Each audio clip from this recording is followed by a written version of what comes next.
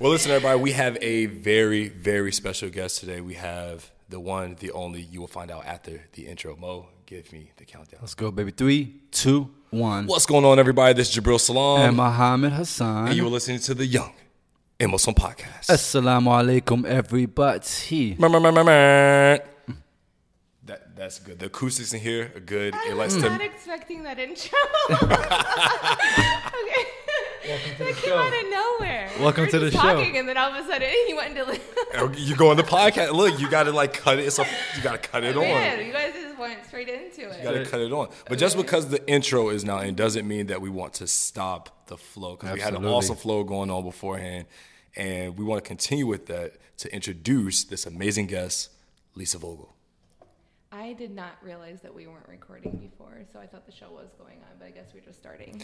Well, we got something up for the people that are wondering what we're talking about, because all that, yeah, we were recording, but if they don't subscribe to certain things, Patreons, they don't get the behind the scenes. Then they're short. Yeah. Yes. they don't get to hear about Mo's rib fiasco. And how to not chill. eat pork. 'Cause Exactly. There you go. They don't get all that good stuff, right? Hold on. So for those listening who do not know Lisa Vogel, she is an entrepreneur, a badass mother, activist, Hold on, humanitarian. I don't think. Yeah, you can. Yeah, I'm okay. I'm It for depends. it. I'm all Yes, for certain it. words. Hold on though. When you say that, I don't think that was.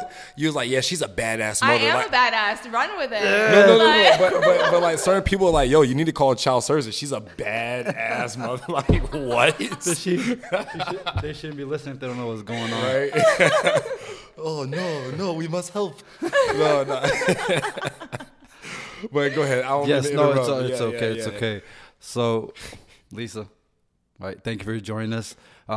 We want to start off with a few things, right? We want to figure out who Lisa was in the past before we have the great product that you are right now. Who is Lisa back in high school?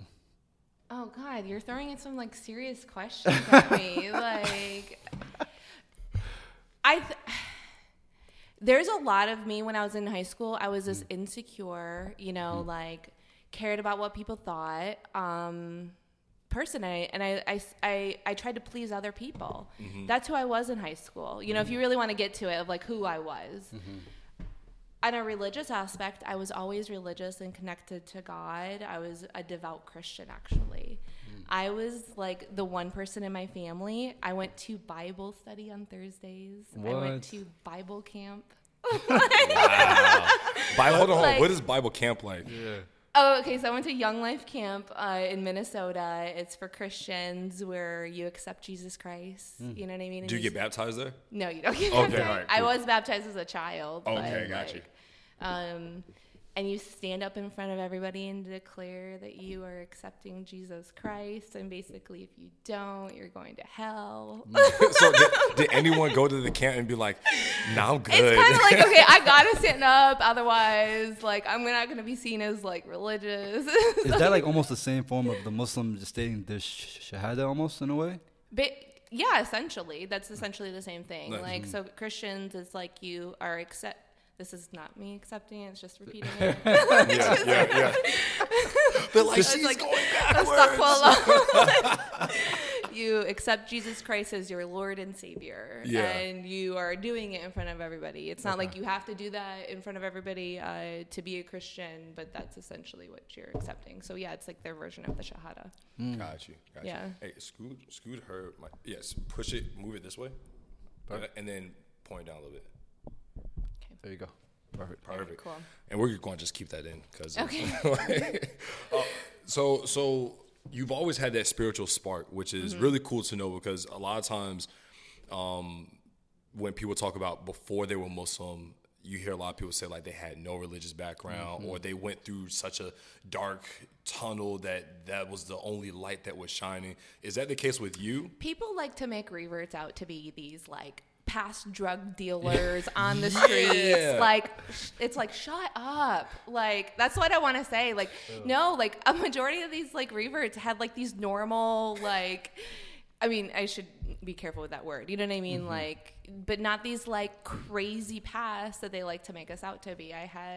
Obviously I had my own trauma in my childhood, but I had a pretty good, very good upbringing. Yeah. You know, good parents, good siblings. You know what I mean? So it's like, no, I've never done a drug in my life. That's good. That's good. And that's honestly not true.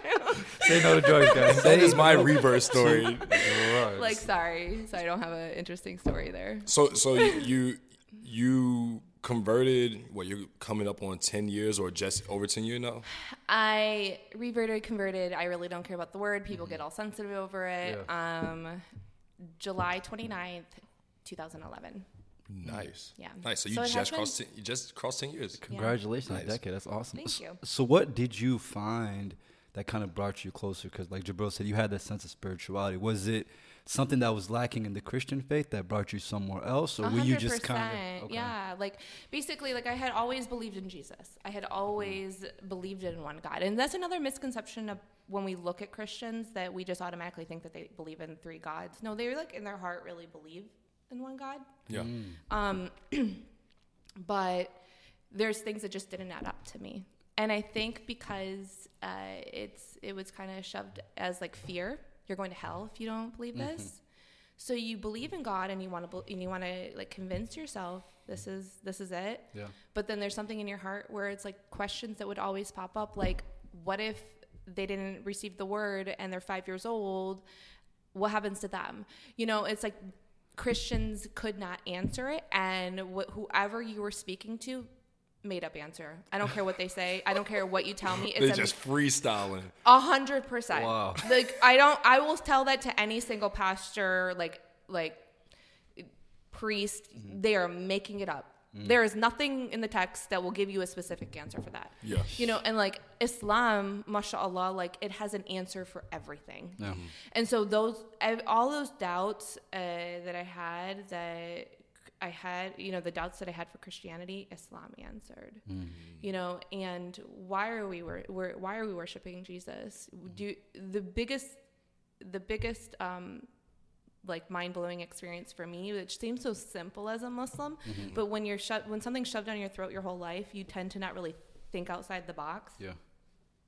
If God is so powerful to create you, why would he need to sacrifice something to forgive you? And so that to me is where I started opening up my eyes. Like, Allah will not need to sacrifice or anybody, let alone a prophet, to forgive your sins. He's powerful enough to create you. He's powerful enough to forgive you. Yeah. And correct me if I'm wrong. I feel as though in the Christian faith, there's a lot of humanization of Allah, and not in certain aspects, because there's certain hadiths that it paints a picture of who Allah is, right? Like Allah said, he reached his hand down. So, or something of those nature, right? We were speaking with Butch Ware, and he was explaining this to us. But in the Christian faith, it almost seems as though the humanization is almost too human, almost 100%. Down to our level. And so I think that question that you asked is a question that a lot of people that come from Christianity, my dad, for example, he was like, there's no way that God is some white guy, right? Yeah. Like, we get this this image, and he's like, it just doesn't seem. Because then when you ask it, you're like, okay, so then if we're worshiping Jesus and Jesus is God, so then God killed himself? Yeah. Like, really? Like, break it down. Yeah. God needed to sacrifice him. Like, they can't answer it. It doesn't add up. It doesn't add up, right? So that's interesting because, you know, now that you're on that journey, how do you relate to people that have those questions now? Like, are you like, hey, here's a pamphlet, or that is not good dawah. That is not good dawah. So, because I would imagine, you know, you have a pretty big platform and you do amazing work. So I imagine that a lot of people approach you and say, hey, look, I have these questions. What do you tell anyone that is interested or looking in that realm of like converting? I mean, I'm always like, I do talk to them in a sense of like, hey, I understand where you're coming from because I was in your shoes, and here are the questions that I had. And a lot of people that are on the cusp of, you know, wanting to revert, you know, I told them all the things that didn't make sense to me. I'm very careful to not just put it in people's faces because I think it's a matter of respect. I don't want to just be this walking, like, my religion's right, your religion's wrong. Yeah. I think one of the most important things is to not be afraid to live and breathe, you know, and have conviction with, you know, my religion. So, like, actions speak louder than words. If they see me strong in my religion, they're going to be more curious and want to ask more questions. Like, I am not afraid to pray in the middle of public and at the airport. I do not care who's there. So I think it's about, like, if I'm a walking, I think that speaks more dawah for anybody, is that I have to live and breathe it myself. And then they become curious. That's interesting that she says that, because I spoke with one of our good friends, Vince. And Vince is, I don't know what the right term is, but he practices Christianity with the Ethiopian church. Ethiopian Orthodox, I think that's what it is, Ethiopian Orthodox. And he tells us all the time, like... Your hat's very interesting on the topic, by the way. Interesting, right? and I got it from my Muslim aunt, so it was like, I was like, I gotta wear it. It's better, right? Muslim got that for you? I'm dying. Right? Did you realize what's on top of your hat? Yeah, the Ankh. Okay, are you sure your extended family didn't get that for you? Look, he tried to put the pork on the plate, and now he put the hat on my head. Okay, sorry. He finally infiltrated and got me. You guys didn't know. I didn't mean to interrupt you. I'm just staring at your hat, like, on the topic. It might not be young and Muslim anymore, guys. I'm just playing. I'm playing. Yeah, I lost my train of thought. I'll jump in. I was talking about Vince. Yes. Vince, we just talked recently. He was saying how seeing us pray and make that effort and that transition, because we're very transparent on here. Like, I was drinking and drugs and all that in college, and then I came to my senses about it, and I was like, this religion is so common sense. It's common sense why I shouldn't do it. Yeah. And so I stopped, and he noticed that, and he was like, you made me a better Christian from that. And I didn't talk to him. There was no like, bro, you need to sit down and think about God. You made him a better person. Yeah, it wasn't the shaming moment. It was that you made mistakes, you repented, and you are gonna change and be better. Exactly. Yeah. And to do it without, like a loud announcement, like I'm done hanging out with you guys at the bar. Like, no, it's kind of just like I just pull back a little bit. Those sort of actions, kind of what you're saying, is what I've noticed that makes the biggest difference for people who are non-Muslim to make that shift in their heads. Mm-hmm. So how are you able to keep that sense of individuality? Like, how are you able to be Lisa? Because I know whether it's reverse or just a Muslim trying to be a better person, sometimes we get so consumed with the religion that we lose ourselves. So how did you remain yourself, but at the same time kind of go through your journey of becoming a Muslim? So, like, I feel like there were certain moments in my life, and I think almost trauma in my life, when so many, and like, I don't want to act like alhamdulillah, like the amount of tests I've had is like nothing compared to some people in this world. So I don't want to like alhamdulillah, I've had so many blessings, but because of what I went through, I feel like when you go through something, you either can be like, screw this. I don't care what anybody thinks about me. I'm going to be me. I'm going to do what's important to me and love myself. And like, I don't fit the box on anything. Like, I love country music, and I will I will be jamming with country music and a freaking abaya on. And I saw your IG post. Yeah. And it's real. Like, it's real. Like, my kids are like these Pakistani kids, and they're like singing country music. I'm like, this just does not add up. But like, nothing fits a box, you know what I mean? And I refuse to be in anybody's box but my own. And I think when you go through things, you decide to be like, I don't care what anybody thinks, I'm going to be me. And so that's kind of how I've just been living my life the last 10 years. Nice. It's like I found myself, you know. So you got to this point where you converted. You found your light. You found your fitra, as you will, right? Then you start a modest fashion clothing line. Yeah. So you when you said you went that all was about out, 5 years later, by the way. It was like 5 years later. Yeah. I mean, still, some of us been Muslim our whole lives and would never thought that, you know what I'm saying? Like, we never thought that as an option. So, well, it's not like you really think about having to pair hijabs with. no, but us, obviously, right? I know what you mean. I'm over here selling unk yeah, hats, but people people were doing it, mashallah. You know what I mean? But I felt like, and there's a lot of great brands out there. Yeah. But I felt like there wasn't anything that spoke to American Western Muslims, everything had this like Desi or Arab undertone to it. And so many millions of Muslims were born and raised here that have an American fashion sense, you know? And so I felt like that was what was missing. You know, American fashion while being modest. So did you, because you were a college graduate, and you were one of the top ranked NCAA softball players. Shout out. D3. Hey, look. Hey. When you rank, you rank. Exactly. I know. Take that word. Trust me, we got one. We are like the number one podcast in like the smallest country in the world. Hey, we're still number one. In Sri Lanka, we're number one. So, did you study business in college? Did you study fashion? And when you converted or reverted and you started your business 5 years later, what did you do kind of in between that time to get you to that launch? I do have a degree in marketing and then cultural studies, but everything that you learn in college will teach you nothing in business. Nothing. Like I obviously am going to push my kids to do college just to have the education, but you really learn on the job and you learn from mistakes. I learned from a lot of mistakes.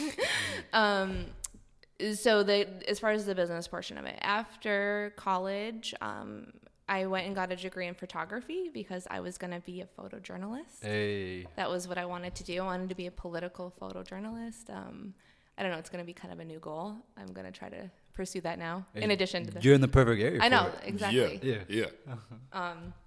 But fashion kind of just came up because I reverted at the same time I was in photography class, and I was doing some fashion photo shoots, you know, kind of for fun. And then I felt like because of my newfound faith, I did not want it to be the cause of objectifying women, you know? Yeah. So I felt like it was a moral issue for me. And modest fashion was almost like not even like a thing as far as the way you see it now. It was just not out there. So I paired up with my friend. Do you guys know Yazda Spaz? Yazda Spaz. No, tell us about it. Okay, she's like an OG as far as like influencers. Really? So you guys need to know her. Okay. Like I said, like way older than you. She keeps throwing that out, by the way. We are grown men here. Because you're grown men, but I'm still way older. Like, so we paired up and we did these photo shoots. Alhamdulillah, mashallah, they went viral. And that's kind of how I ended up into the modest fashion game, but I was doing it as a photographer. And I started working with all these brands overseas. And then I was like, why is this not in America? You know? And that's how I started thinking about it and stuff. And then I got married, became a mom. I sold all my photography equipment, and I'm just somebody that I was an at-home mom, you know, but I need to be keeping busy. Yeah. That's what I'm going to say. Like, I think a lot of men fantasize about having a stay-at-home wife, but I was the picture perfect wife too. Like dinner when he came home, like. Oh, that's not reality. It's not. Like, I need to be like feeling like I'm doing some, you know, more. And so I would get involved in like charity and stuff just because like that's what I love to do. But I had to do more. But I feel like a lot of women and men fantasize that stay-at-home mom sort of dream reality, but a lot of women get into it that I know, and then they're like, well, what do I want to do? I can't stay at home all day, all the time. Like it gets depressing. It's real. Like I feel, even if like, let's just say the man is providing like he should, you know, as far as like maybe taking over, you know, and the woman doesn't need to work, right? I feel like it's sometimes more challenging just to stay at home and just be with the kids all day long. Some people, they love it. It's whatever they prefer, but I couldn't do it. Yeah, I had to be doing something. So I was curious. So when you were going into this fashion or like modest space, how did you maneuver something so new? Right? How did you kind of? Because I'm sure there's a lot of roadblocks, and you haven't seen other people that did it. So how are you like? This can actually work. I do things and think later, like. Like seriously, sometimes I just go head in completely. Like I met my partner a lot, and I was like, "Hey, let's do this." You know, we need it. She had already like 6 months before we met. She was doing her own modest fashion thing, and we met in awesome. Ramadan in 2014, and we're like, "Let's pair up," and so that's kind of how it happened. So yeah, I just like sometimes you just got to take the plunge and do it, but. How did you know that she was the one for your business ventures? I mean, we just like connected right away. You know, she's very bubbly and like she's got great design and stuff. And we're hoping with our relaunch, you know, you guys are gonna see all of her. I like that little I like that little shameless plug. That's she's like, that wasn't even a plug, actually. It's the reality. She's very talented, January 21st. mashallah. You know what I mean? So I felt like it was just a good fit where I could handle marketing and like I do design here and there. But she's really talented, and what she lacked, I felt like I added to the table, and what I lacked, she, you know, filled the gaps. Yeah. So looking at the chain of events, you graduated college, you got into photography, you started your business, and then you got married? Okay, sorry. I'm like, okay, let me go. Yeah, so I went to college, photography, and then I got married, and then kids, and then started Verona. Then you started. So, yeah, Nice. I had to like think about. Hold on. So you started a business. I was pregnant. I had already had a baby, and I was pregnant for my second. Yeah. And you decided to start a Man. business. I just do things. I'm like, I'm gonna do it, and nothing stops me. Yeah. With 2 kids. I was in labor on my computer. No way. Well, Gotta actually, get I this. was. What was everybody else? Like, it was gonna be a long wait, so I was just sitting there, you know. What was everybody else saying? What's that? What was everybody else saying around you? Just like, my no. mom was on her way flying in, you know, so like when she knew I was going to labor, she was coming in, and then my sister was coming in from LA, and I guess SubhanAllah, what I meant was like, hey, you know, you have a child, you have another child, you're gonna start a business, like you should just relax. Were those some of the kind of the conversations that people putting in your ear, or were they just like, yo, we know Lisa? No, my mom knows me. Like Okay. they gave up a long time ago trying to. I was the child where like I was 18 years old. Like if I ever had a daughter, I would never let her do the things that I was out doing. Like I would call my mom and be like, Mom, I'm in London. You know what I mean? Like just randomly, like they gave up. I mean, but we're seeing that more now though, that the women they're the trailblazers. They're the ones that are starting the businesses. They're the ones traveling. Look, I'm not going to lie. Half the reason I started traveling is I was like, listen, I know the woman that I'm going to marry is already going to be out there doing all these dope things. It's like, you got to experience things. For sure. And I think a lot of Muslim men especially, and I would say men overall, like they put themselves in this box of like work, money, and no life experience of doing anything. So then they get married or get in a relationship, and they're horrible at it because they have no sense of what goes on outside of their lives.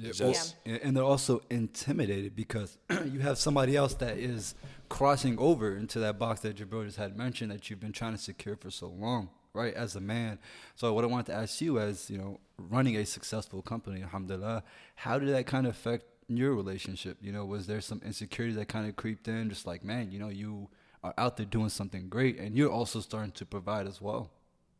So like obviously we can talk about, you know, what issues I face because I'm pretty public about it. But like one thing that he was very with a grain of salt, like he made sure that he took care of all of the bills and stuff. It was like a pride thing. He didn't want me to touch. But at the same time, there was also financial abuse too, because like I was not allowed to buy anything. I had to sleep up on a blow up mattress, and like the only furniture that we had, he didn't want me like adding to the household income. It was like a pride thing. But then I was also not allowed to spend money too. So we can get into that later. Yeah, I mean, with this being Domestic Awareness Abuse Month, that is something that we recently learned about the different aspects of domestic abuse, and it isn't always violent. And we don't, you know, we would like to get into particulars, of your situation, but we didn't know that. And I think a lot of people really don't understand what domestic violence is and the many forms that it comes into. So if you could share us a little bit more about your story with domestic violence and how you've managed to successfully not be a victim, but I mean, you're a victim, but not you're a survivor. Like You're a survivor. Exactly, yeah. So one thing that's important to know, because you said you didn't know that was domestic violence. Domestic violence is two things. It's power and control. That's it. And people often think of it as just physically. I can say wholeheartedly that I've been strangled. My head's been beat up against the wall. I've been knocked out. And the most detrimental part about domestic violence for me was the emotional and verbal abuse and the harassment. That 100% was it scarred me the most. And financial abuse is a form of abuse. I for sure felt financial abuse during our marriage. He made a lot of money. And we didn't sleep on a mattress until like 2 years into our marriage. I slept in a blow-up bed in a full pregnancy, and the both of you guys, or just you? Both of us, yeah. Like, he wouldn't furnish the house. He wouldn't spend any money. And then the one thing that I was addicted to is Starbucks. It would just drive him nuts, and I would be abused over it. But then he'd go off and buy me like a $5,000 ring out of nowhere. Like, it just didn't make sense. So financial abuse is real. There's obviously many other forms of abuse that people suffer through. So you were going through this while you were before you were pregnant, while you're pregnant, while you're starting Verona and everything. Starting Verona. Yeah. How do you do all of that and still? I feel like in some way it was my way to find happiness. Like, I needed something for myself, like I was losing so much of me during the marriage that it was like my glimmer of hope, and like I did it out of love for wanting to spread women, the confidence, for women to be confident in the hijab and stuff. So that was my intention. But like, subhanAllah, I never intended it for it to be like a business to hopefully help provide. Yeah. And it turned into that. Wow. So I did it like where we're shipping out of my closet, and then within like a year we're having it like a warehouse and everything. So I feel like it was just like something that, when you're in that, you look for something, some glimmer of hope when you're in this like horrible situation. So now that you can look back at this situation, were there any red flags that you noticed from the beginning? Like, I noticed that. Or is this some of the things that develop and come out throughout different situations in the relationship? So one of the things is I rushed into it. I don't recommend anybody to rush into. You really have to get to know them, have to get to know their family. Mm-hmm. Had I gotten to know his family, he's got great sisters, mashallah. Yeah. Like, I feel like I would have learned more about his past and things that would have come to light had I taken my time. Mm-hmm. And that's where I feel like I felt like there was he filled a gap in me, where I'm feeling he's charming and he's, charismatic.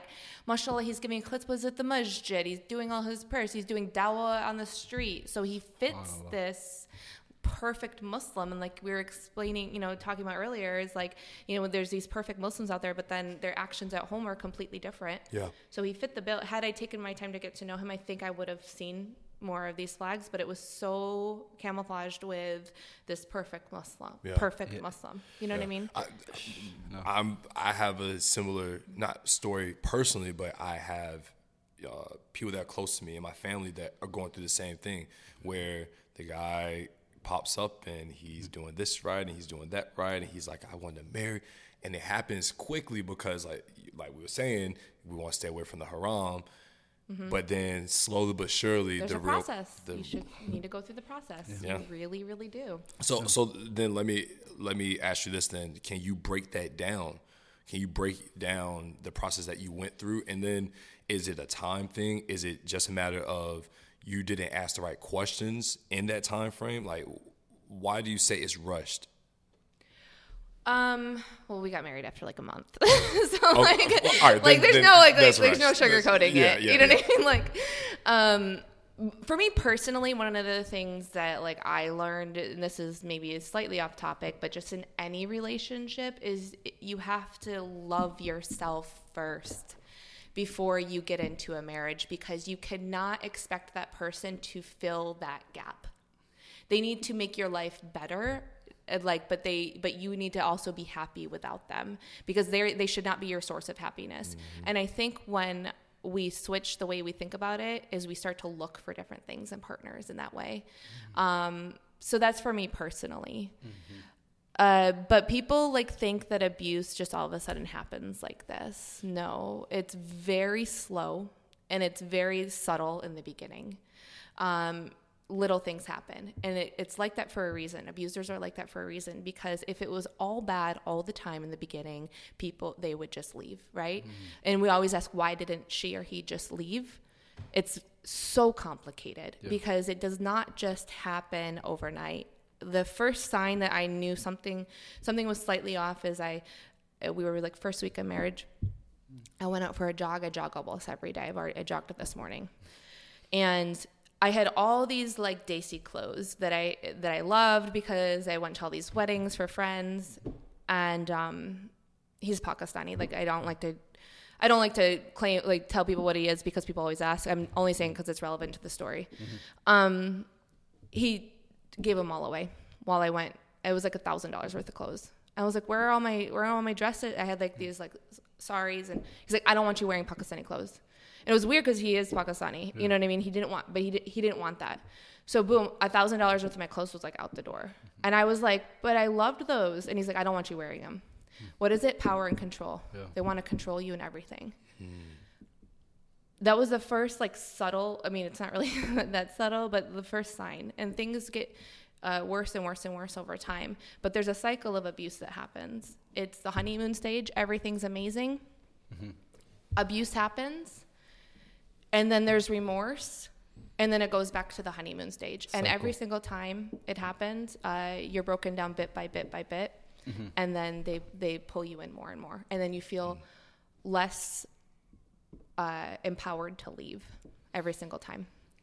So I try to kind of, when thinking about abusers, is it one of those things where they've always been abusers? Can someone just become an abuser? Now here's something that has not been said publicly because I've only done like one TV interview this month, and I haven't spoken about it for a long time. He's changed a lot, and and it's this past year. So it's like this one thing where it's like, can they change? Subhanallah, like I don't know what happened, what changed in him, but he has made like leaps and bounds as a human being. He like treats me with respect now. I almost don't know how to handle it. Wow. Are they always an abuser? Well, he was a victim of abuse as a child, you know? So there's a lot of different reasons why people become abusers. I would say the number one reason is that they were abused themselves, because broken people hurt other people. People who love themselves don't hurt other people. So how do you then go from that situation to being whole by yourself now? Like, how did I rebuild myself? Yeah. How did you rebuild yourself? So that, because like you said, you have to love yourself. So how did you go from that situation to the process of rebuilding and self-love? So I think that's, what I was explaining earlier is like when you feel like you hit rock bottom, that's the time when you rebuild yourself. And that's what I did for myself. It's kind of like, I don't care what anybody thinks of me. Like in my mind, I've been through the worst of the worst. I need to do things for myself. I need to do things for Allah, and I need to do things for my children. I stopped caring about what everybody else thought. And that's when I started to rebuild myself. Who were some of the key individuals that helped you, and who did you kind of reach out to and you were kind of surprised of the responses? Because I know a lot of individuals that may be going through this, but like, well, stay for the kids, like do it for the kids. You are leaving for the children. You are not doing them any favors by staying. But I have to be very careful when I say this, because I'm saying it in a context of women having, and abuse does happen to men too, but we're speaking in the context of women. Not everybody just has this luxury to leave, and it's very difficult. So when there is the option, and that's what we're speaking about, when there is an option to leave and they think that they're helping the children because they don't want a broken family, that is not a family. That is not a family. The family is already broken if there is abuse in the home. That is not what a family is. That man is supposed to be your protector and your provider, not your perpetrator. And that's when you should leave, because the reality is that when a child witnesses abuse, and again, I cannot stress this enough, this is when they are able to leave. There is no blame on women that are staying because they have no option to go where to go, and that's a real reality for women. So we cannot victim blame for those they have no choice but to stay, because they have to make the decision: am I going to put a roof over my kid's head, or am I going to take a beating? It's a real decision. And I want those that feel like they can't leave, there are other options. There are women's shelters to go to, and there's no shame in having to do that when you're doing it for you and your children. But it's not an easy road. It's not. And I understand why some women choose to stay, because it's very difficult. However, it is much better for the children to leave. Children that witness it are a million times more likely to become abusers or go into abusive situations later on when they're older. It's as the trauma for them is as if they've experienced the abuse themselves, and women and children sometimes are the victims as well. They're sometimes getting the abuse too. Wow. So now that you're in this state now, right? And I don't mean Virginia. I mean, like, you seem like you're in a good place. Like, you're rebuilding brick by brick. What do you find is your source of motivation? My children, for sure. Like, I'm so beyond thankful for having a happy home. There's laughter. There's, this is the childhood that I really wanted them to have. I'm just so beyond thankful for that. So. Yeah. And what do you see for them going forward, right? Because now you're in a new environment. They have a new life, essentially. Mm-hmm. What do you hope for them as a mother, as a businesswoman? What do you want them to be able to experience out of life? I pray for their happiness. I pray for, their safety, their happiness, and to be on the right path. I want them to be strong members of the Muslim community. I want them to not be afraid to be, to be loud and proud as a Muslim. I want to instill that in them. That's what I want out of, I want them to, whatever choice they make in life, that they're doing it to please Allah first, and that they're happy, Yeah.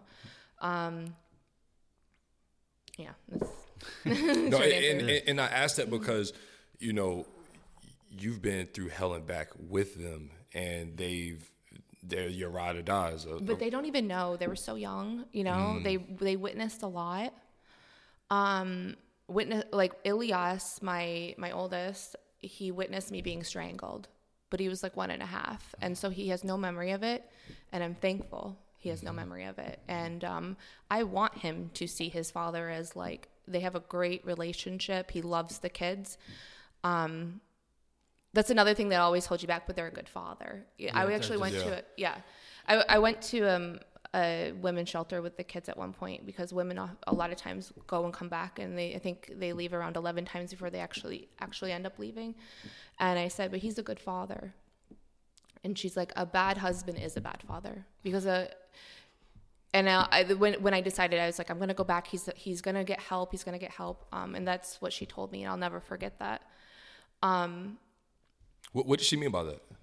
Because I know I'm throwing out scenarios as what happened, because it's the whole, you guys don't know everything that happened. I went to a safe space. I escaped. He begged me to come home, and he was going to change. That's often what abusers do. I'm going to change. Yep. So I was like, okay, maybe he's going to change this time. And I told the case manager, I was like, he's going to change. He's going to get help. He's a good father, because what are you doing? You're trying to do something for your children. Yeah. She said, a bad husband is a bad father. So it's recognizing that the way that the man and wife treat each other is representative of who they are as parents too. Your job is to be a role model in how you act, not just telling the kids this is how you act. I have to live and breathe it. If I'm telling them to respect people, I need to show respect to everybody else and respect them too. Well, that goes hand in hand what you were saying before about being Muslim and showing that you have to live and breathe it. Yeah, and that's very interesting, because I kind of want to hear your advice. What are some things that young women should look for in a partner? Because now, alhamdulillah that I'm married and I see these young single women, the top two, three things they look for is like, does he have an established career, right? Second is does he pray? And the third one is like, is he cute? Okay, it's a real thing. Like, I think it's a legitimate. Like, you got to be attracted to him. Let's try to act like it's not a real thing. Go on. Because a lot of them do try to throw off. I don't care about looks. Yes, you do. I care, and I will say it loud and proud. Like, I care. Oh, for real? And you guys do too. Like, no, 100%. Yeah. You gotta be bad. No doubt. But what are some other things that they should look for? How does he treat other people is very important.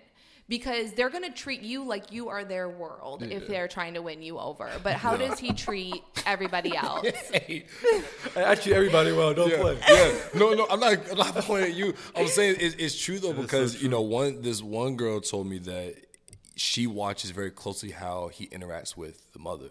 Yeah.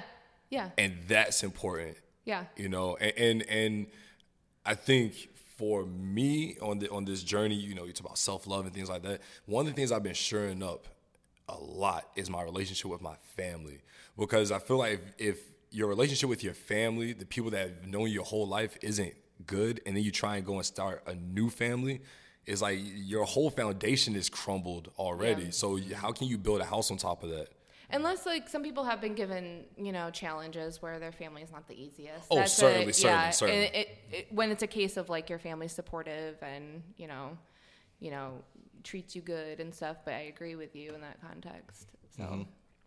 So when you had your nikah, right, and you got married, that's supposed to be a ceremony and a time where the community is involved, and they make that announcement, like, hey, these two individuals are partners now, But it's also a sense of accountability, because if anything happens, you're supposed to go to those individuals that experienced the nikah. So when you were kind of going through your thing, did you reach out to the community, or was it just a select few individuals just because you had to be very strategic and smart in regards to how you moved? You're talking about when the abuse started happening? Yeah. I kept it from my family the entire time. For me, I didn't want to reiterate a stereotype. I'm a revert to Islam. I marry a Muslim and then he beats me. Wow. So it was something that held me back the entire time. I was so afraid of speaking out for that reason. Wow. And the people I did talk to was his mother. His mother witnessed a lot of it firsthand because she was living with us. Mm-hmm. And then I talked to his sisters, and I talked to his brother-in-laws, like the ones married to his sisters. Yeah. So they all knew what was going on. It's difficult for me too, because I feel like there were good intentions. Mm-hmm. But then I think when we think about abuse and when you're in the face of it and you're witnessing it, we can't have this rationalization. Let's sit down and talk about it. And that's what was happening. Yeah. There was no abusers. If there's not consequences in front of them and there's no one that they're afraid of, they will continue it. Because if that's all they're going to talk, it'd be like, let's sit down and have a conversation. Mm-hmm. Like, as if we're having like normal marital problems. I'm like, did you hear me? You know what I mean? Like, I'm telling you, he beat the crap out of me. Yeah, that's you know what I mean? And then there's also the other aspect. When you're in that moment, you want someone to pick you up out of the situation and rescue you and just take you away. And the reality is you're not going to truly get out of it until you make the decision to leave yourself. Mm-hmm. No matter how difficult it is, you have to be the one to decide, I no more, I'm going to leave.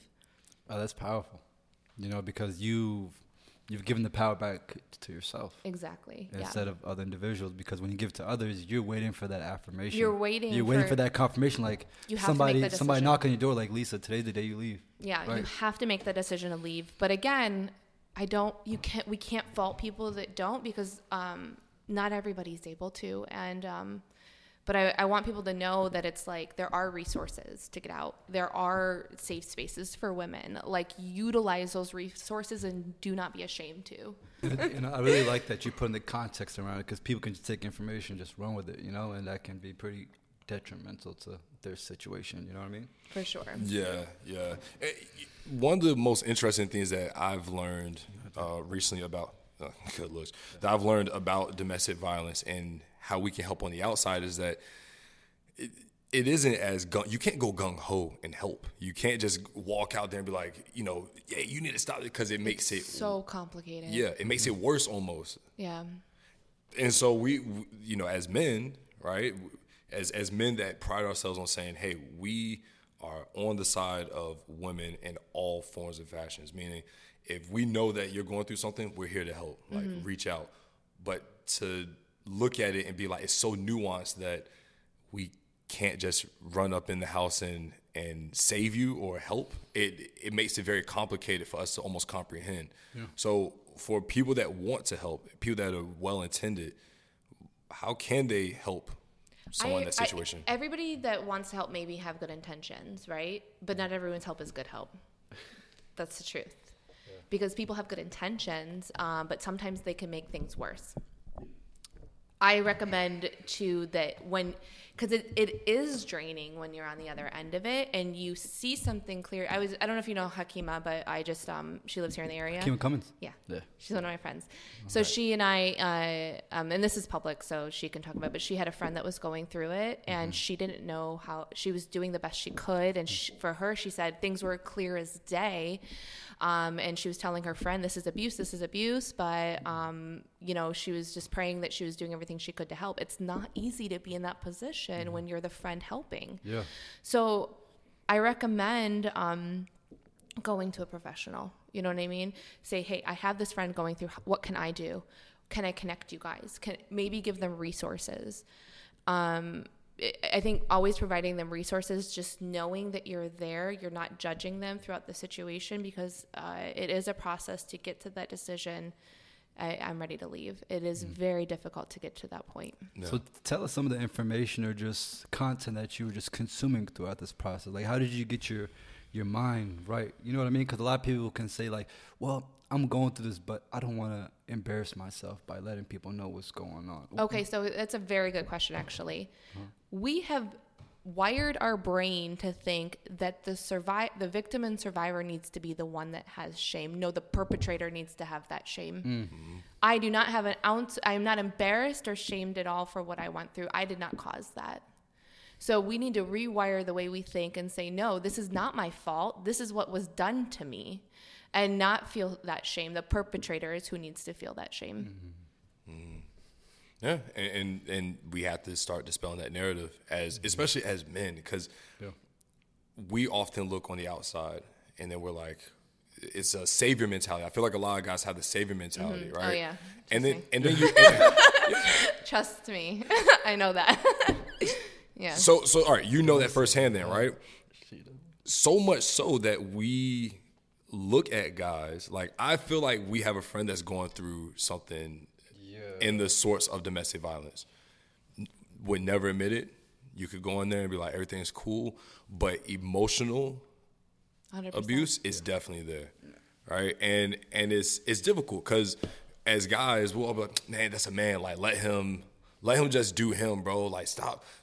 You know, the being man all is the one being abused. Or yeah, like in your friend groups, right? In men friend groups, a lot of friends will be like, yo, like, bro, abuse on men is real. Yeah, it's real. We don't talk about it enough because men are told to be, you suck it up and you be a man. Yeah. You know what I mean? And, you know, I want to always make sure I do mention, no, there is lots of abuse on men. And I think in some ways they face a different challenge because it's like they need to suck it up and be quiet about it. Yeah. You know what I mean? And that's not, abuse on men or women is never acceptable at all. I don't think a lot of men even know when they're being abused at all. Because majority of the abuse that does happen statistically is like just because of the physical dynamics, is that it's going to be more emotional abuse towards the abuse that is happening. That's what's they're going to suffer.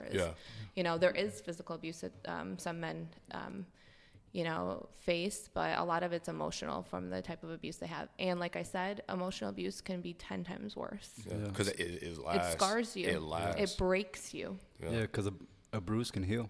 You know what I mean? But the heart is something that takes a long time. And then on top of that, what's alarming is that you can say as men or anybody from the outside, when a woman or individual comes up and say, hey, I'm being abused, it's like, what did you do wrong? Yeah. It's always like, Yeah. why? Why couldn't you have made him Yeah. or her happy? Yeah, yeah. What did you do to cause it? And people will ask that and be serious. Well, what happened? Like, tell me. Like, an abuser, someone with a rational mind is not going to be an abuser. Like, I would be like, honestly, like, the reality is I got abused because I bought the wrong toothpaste one time. Like, literally. When I tell you about financial abuse, is that I was not allowed to buy the one that was expensive. I had to buy the cheaper brand. And I chose to buy it because it was, like, on sale when I got to Walmart. And I came home, he saw it, and he threw glass at me. So, like, and this is because I bought the wrong product. People need to realize that an abuser will get ticked off over anything and everything. Yeah, because almost in his mind is like, she's not You listening. She's disrespected not me. listening. Exactly. She's not listening. Power She's and disrespecting control. me. Power and control. You know, we talk a lot about this, and I don't think it goes as far as domestic abuse, but I think the male ego is going through a crazy shift right now. Heck yeah. And in so many ways, because as we sit here with a straight baller of a businesswoman, right? like right now, you look in the Muslim community specifically, the women are the ones doing everything. They host the events. They have more majority of the businesses that are actually doing things. They do a lot of the fundraising. They do everything. And then they're on the front lines because they cover up, so it's there in your face, right? A lot of the men don't know how to react to women naturally because of the situation being in the limelight, because they feel like I should have that. And they don't know how to adjust their ego or their nefs to it. And so you're starting to see a lot of dudes get this jealousy, this competitive nature towards women, where it's like we're supposed to help uplift, not be competing against each other. Not feel jealous. But that's what the current climate is right now, where it's like it's me versus you, and if you do well, I have to do better than you, and if I can't do better than you, then I have to bring you down. A real partner is going to want to see you succeed. That's a real partner to me. Whether it's like both spouses have to be there to uplift each other and try to make the best versions of yourself. But I think that type of mentality starts in the childhood. I have 2 sons, and I think when we're talking about the context of abuse or just in the case of like a healthy relationship and not being intimidated by a woman, is that they need to have, like we keep talking about, self-love. I need to build my kids up to not feel like a woman being powerful, they're somehow intimidated by it. You know what I mean? Yeah, but I feel like a lot of that stems from the men's point of view, from a financial point, right? Because for us, I mean, look at Khadija. She was a powerful businesswoman. If we really want to, like, we shouldn't just say these stories just for the heck of it. Like, they're real. She's right. Think about those stories when you're going through it. They're like, it's like a story, and then you go on with your reality. Like, Khadija had a lot of money, subhanAllah. All right. My wife is not going to go work. Like, that was 1,400 years ago, not the uncle 2021. giving the khutbah is talking about Khadija, and then she's, no, my wife stays at home. Like, oh my, like, save me. Like, these are real stories for a reason. You know what I mean? Like, we should be uplifting the sisters in our community. Yeah. Well, I want to talk a little bit about leadership, because you run a company and you are the leader of your family right now, alhamdulillah. A lot of women these days saying that I need a man to lead. He needs to be the one leading, and then they give him the power to make all the decisions in a way.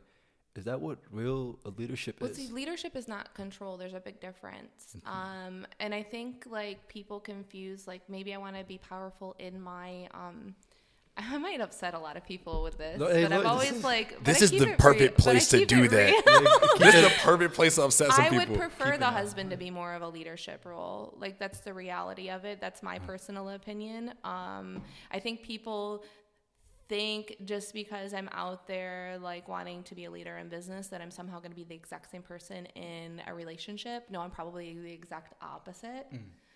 I will piss off a lot of people with this comment. Like, I just having been, like, I am the provider for my kids, and I think there's a lot of wisdom behind, there's certain rules for a reason that I don't know if it's like, I do feel like the man should be the provider and the leader of the family, but I think it gets twisted when it's a means of control and power. You're there to be there as uplifting each other.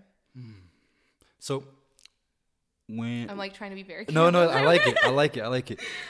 I don't want to. Can you be a little bit specific when it comes to provider? I think that needs to be broken down a little bit, because we think providing is just money. Yeah, there's a lot of women that take advantage of it. Let's be real. Like, I will be the first person that, you know, if my husband cannot provide, I guarantee I would be stepping up and making sure anything I'm able to do to provide. There's also this mentality is like, you take care of me. Like, no, you need, or in my opinion as a wife, it's like, if you have the ability to and your man needs help, like, I believe the right thing to do is help with every penny that you have. Step up.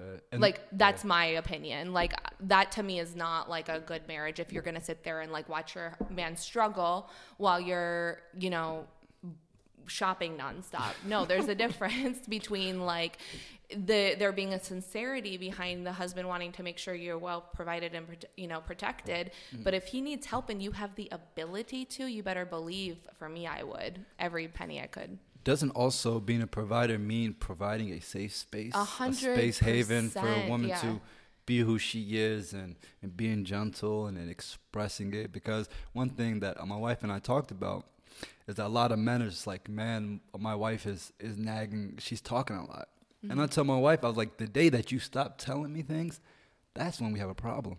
I want you to let me know what's going on. I want to let me know how you're feeling and what I can do better and what's going on. Because when you become quiet, you may go talk to somebody else about that, because I'm not giving you that space and that ability to be yourself, to be free and allow things to flow between us. Yeah, 100%. I think in general, like, men and women want two different things. And one of the things that women want, I'm probably going to, like, people are going to be like, that's not true. I'm going to get so many hateful comments. Every situation is different, obviously. So please refer to your local masjid. Let me put a disclaimer after every single thing I'm saying, because I'm about to get so many hate messages.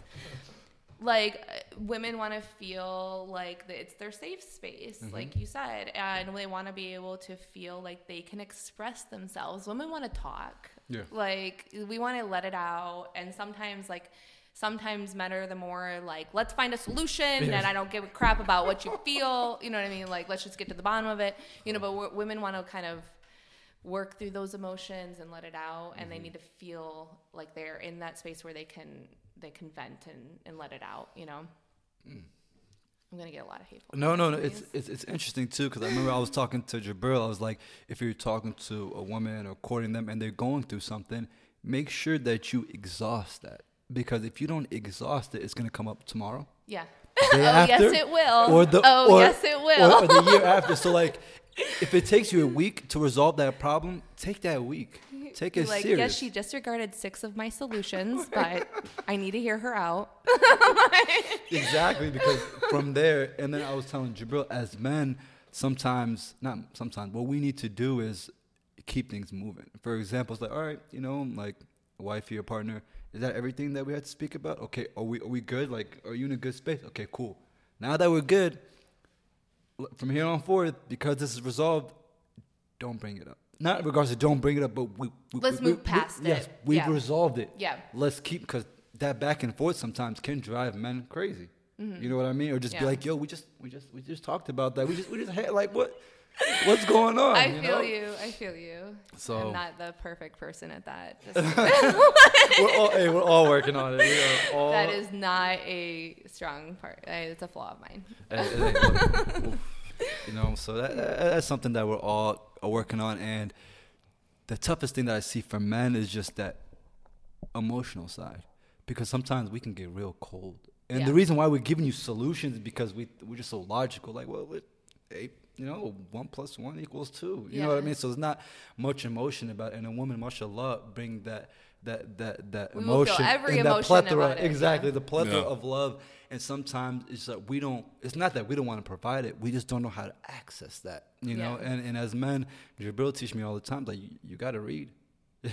Read books, educate yourself. If not, you're going to be just keep on hitting that same brick wall. A lot of times it's just listening. A lot of times it is just listening. Like, we just want to be heard just like everybody else. You know what I mean? So I think that's That's my advice to you and your wife. Just Take notes, fellas. Listen Yeah. to. Listen, but that is a very hard skill to develop, though. Like just to sit and not. Because you think about a solution the whole time. Yeah, you just like You're just like, I gave just like- you a solution at the beginning. No, hear her out. I promise you. Well, is it simply listening to listen, or is it Empathizing, Like, and engaging in the conversation. And how did that make you feel? I'm giving you a relationship advice. Right, exactly. Well, look, from our perspective, looking at you and what you've accomplished, you represent, in my mind at least, a lot of these Muslim women out here that are doing things. Because like I said before, a lot of the Muslim men are playing catch up in regards to social status in terms of jobs and things like that, which is difficult for a lot of guys because the paradigm has shifted over the last 30, 40 years, where it was like men do X and Z kind of work, women do this kind of work. But now with social media, with Instagram and influencers and things like that, it's like it's shifted in a way where women now are traveling the world, getting brand deals with crazy brands, and they're doing the things that in our minds growing up, we're like, oh, I would love to do this. And those options aren't exactly there for us in the same capacity.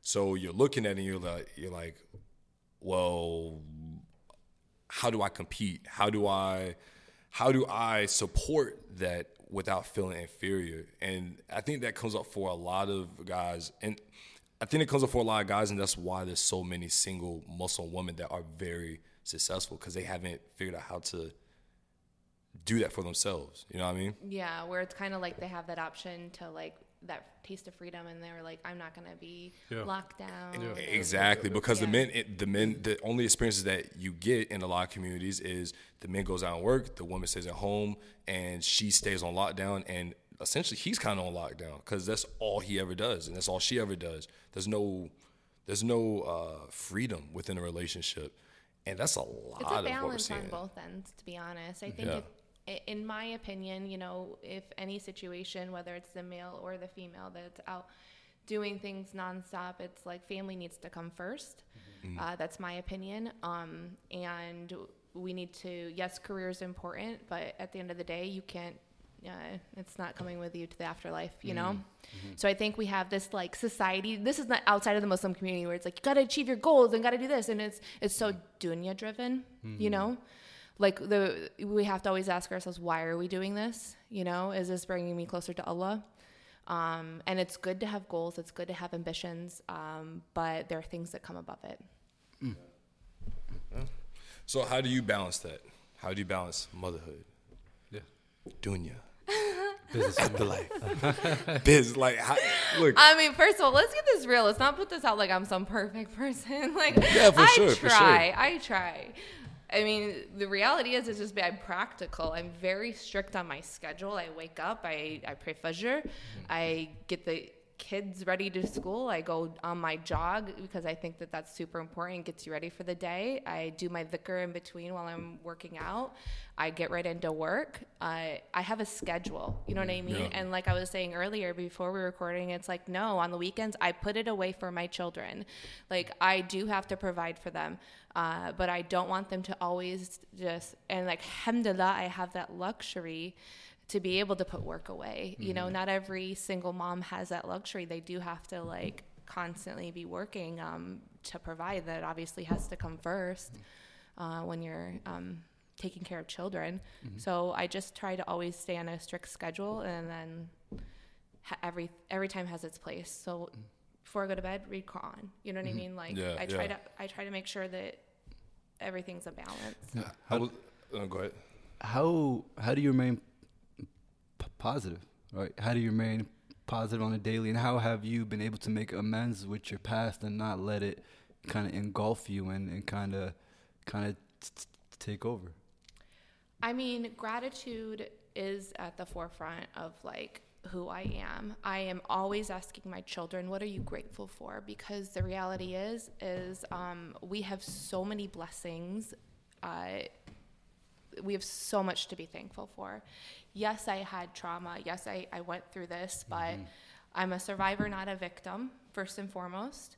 And I believe I went through it to help other women. That's my personal belief.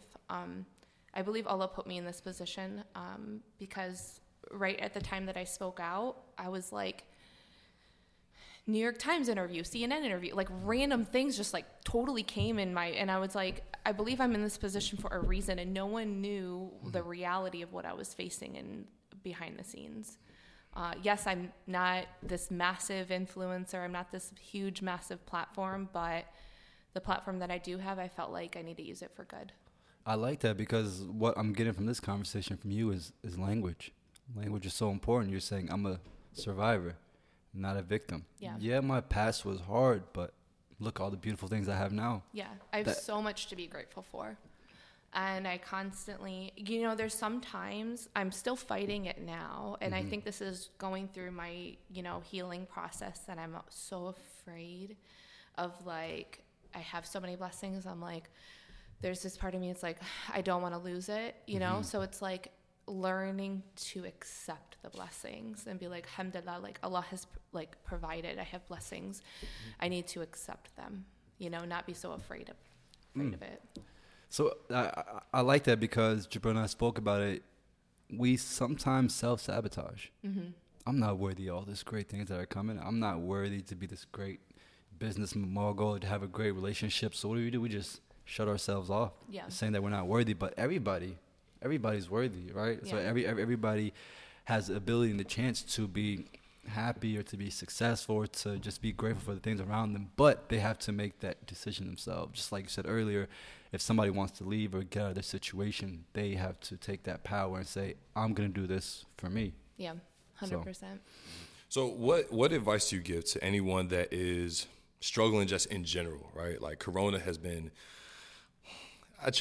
we can curse on here. I was in Florida where like no one cared about Corona. So she had to deal with Corona. Like, it's this running joke that I'm like this Trump supporter, anti-masker, and I didn't believe Corona was real. Like, because I have this like Florida vibe with me. Like, she came in, like you came into Virginia, like, in shell shock because you're like, people are still wearing masks. I know, I'm like, I forgot my mask. Do you have one? Like, I'm wearing. Like, you don't have like 50 in your car? No. Yeah. Sorry. But how amidst all the craziness that's been going on, right? Like you said, your life's not perfect. You got a lot of stuff going on. Aside from, the obvious with domestic violence, just the hecticness of life. How do you manage to find the motivation just to not say, I can take an easy route. I can just, do something that's a little bit more selfish and just concentrate on me, my kids, and that's it. No Verona collection, no extra activities, just simple. I feel like that, like, real happiness is like having a purpose. You know what I mean? And I don't think I would be truly happy if I was just going about my life knowing that I'm not, trying to make change. I often question myself, like, am I doing enough? You know what I mean? To help, because there are moments where I feel like I need to step away from like DV or, because it does get a lot to talk about all the time. But I feel like if I've been given an opportunity to help, I need to take it. And that's Allah saying you need to do something, whether it be a position of, Verona collection and I want to spread the hijab and let women to be proud of it. Or if it's a means of DV, it's not in my blood to just like sit around and just be like mediocre. Like, I want to make sure that like, if I'm doing it to the best of my ability. I am giving it my all, and I'm hopefully making change.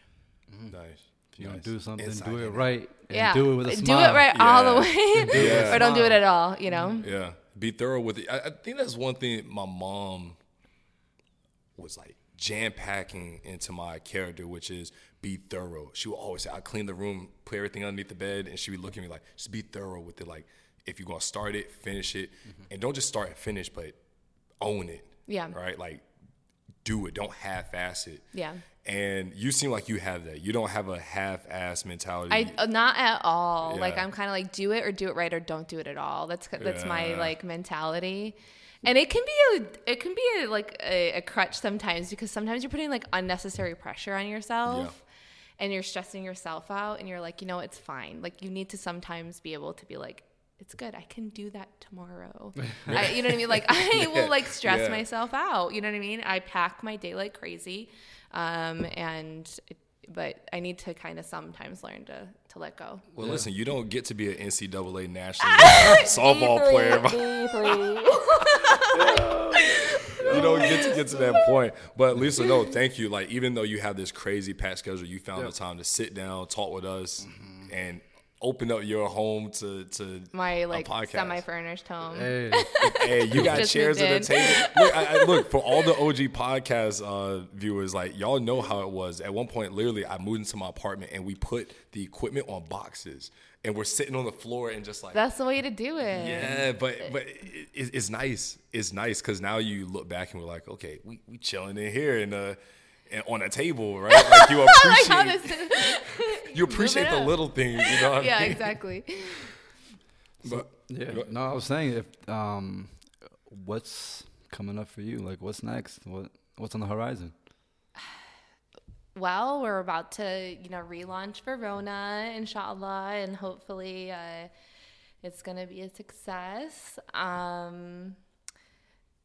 I've got, I'm like working in the nonprofit sector a lot. So that's, something that we didn't even touch on that, but that's something I'm very passionate about. And then I have another goal of mine for photography, which I should keep private. Yes. You want to know where you're taking that. Yeah.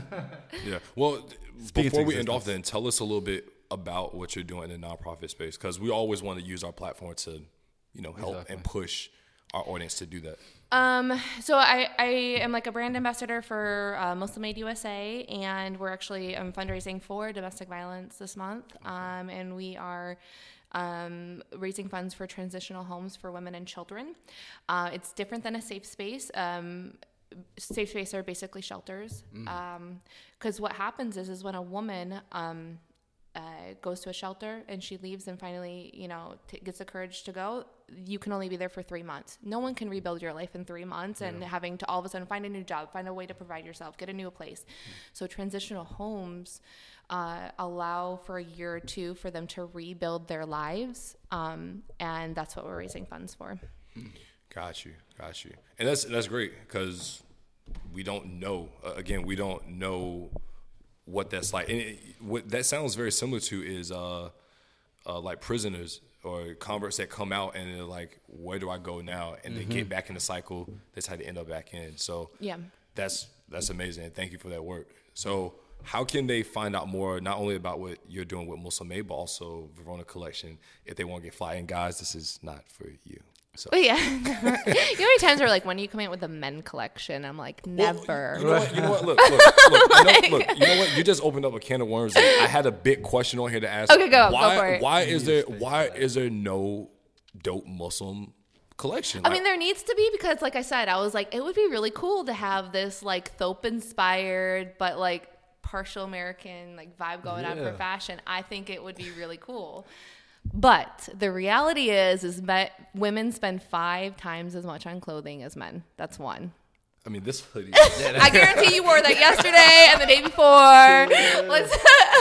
Men do not switch up their clothing or go shopping for the most part. I hate shopping. Exactly. I know we're throwing out like every stereotype in this podcast. It's true. It's true. It's so true though. Be like, that's not true. I know. Like, no, it is real. There's statistics behind it. Women spend 5 times as much. So that's one. It's a business decision. Number 2,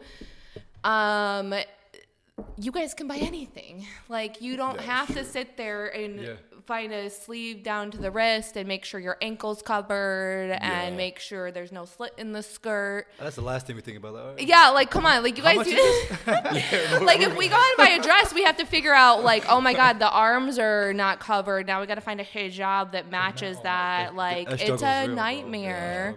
So it's just not a need. Like, let's just be real. There is no market for it. Like, it's like how many thobes do you have? Like 2. And how often do you wear them? I wear it for Fajr, and that's about it. Yeah, there you go. You answered your own question. I would not be your number one shopper. That's for sure. Exactly. Yeah. Okay. All right. Then you covered that. I thought that was gonna be like this crazy. No, but I do think that as far as like style aspect, it would be kind of cool to have like a cool like urban vibe to like a thope. I think it would. Oh, be you cool. haven't been to Philly then? Oh, really? Okay, yeah. Philadelphia. That's what they do. Moses I think I'll open up a shop. Like they at the was it King of Prussia? King of Prussia Mall. Yeah. Yeah, and that was really successful. I would love to visit his shop. Yeah. Yeah. I mean, they were only supposed to have it for Ramadan, and then they have it still. Yeah, they still. Awesome. I believe they. Mashallah. Yeah, I'm pretty sure he still has it going on. I haven't been on social media in like a month, so. No, I think he still has it from. Yeah. All right. Cool. So you guys go check that out, and maybe there'll be some Verona collection. Yeah. Maybe just maybe. But Lisa, thank you. Thank you for taking this time out. We love this, and hopefully we'll have you back again, and we'll be talking about after the relaunch. Inshallah. Inshallah. So, if anybody wants to find Verona Collection, our Instagram's Verona Collection. Same with our Facebook, Verona Collection, and then website verona-collection.com.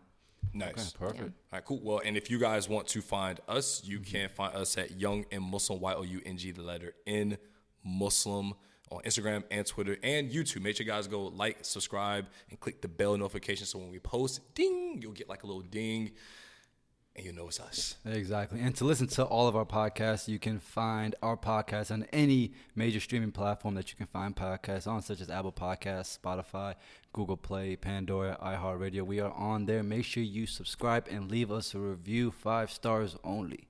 Let us know how we doing. And if you lose 4 stars, I mean, just stop listening. Don't come back. All right. Just what's the point? All right, but let's wrap this thing up, bro. Yeah. So how long have we been on, Mo? Hour 45. I don't think it's been that long because if you guys want to see the whole thing, you gotta go to our Patreon and subscribe to get that behind the scenes extended version of this episode. If not, you only getting 45. Not the, exactly. You not the other hour. You're gonna get that short hour interview. So for the amount of time that you guys have been listening to this episode, I am Jabril Salam, Muhammad Hassan, and we leave it with the greens of peace. We can't forget who else with us. So do we start over? Reverse. This is. So for the last X amount of time, my name is Jabril Salam. Muhammad Hassan. And this is Lisa Vogel. And we leave it with the greens of peace. Assalamu alaikum. Peace. Peace.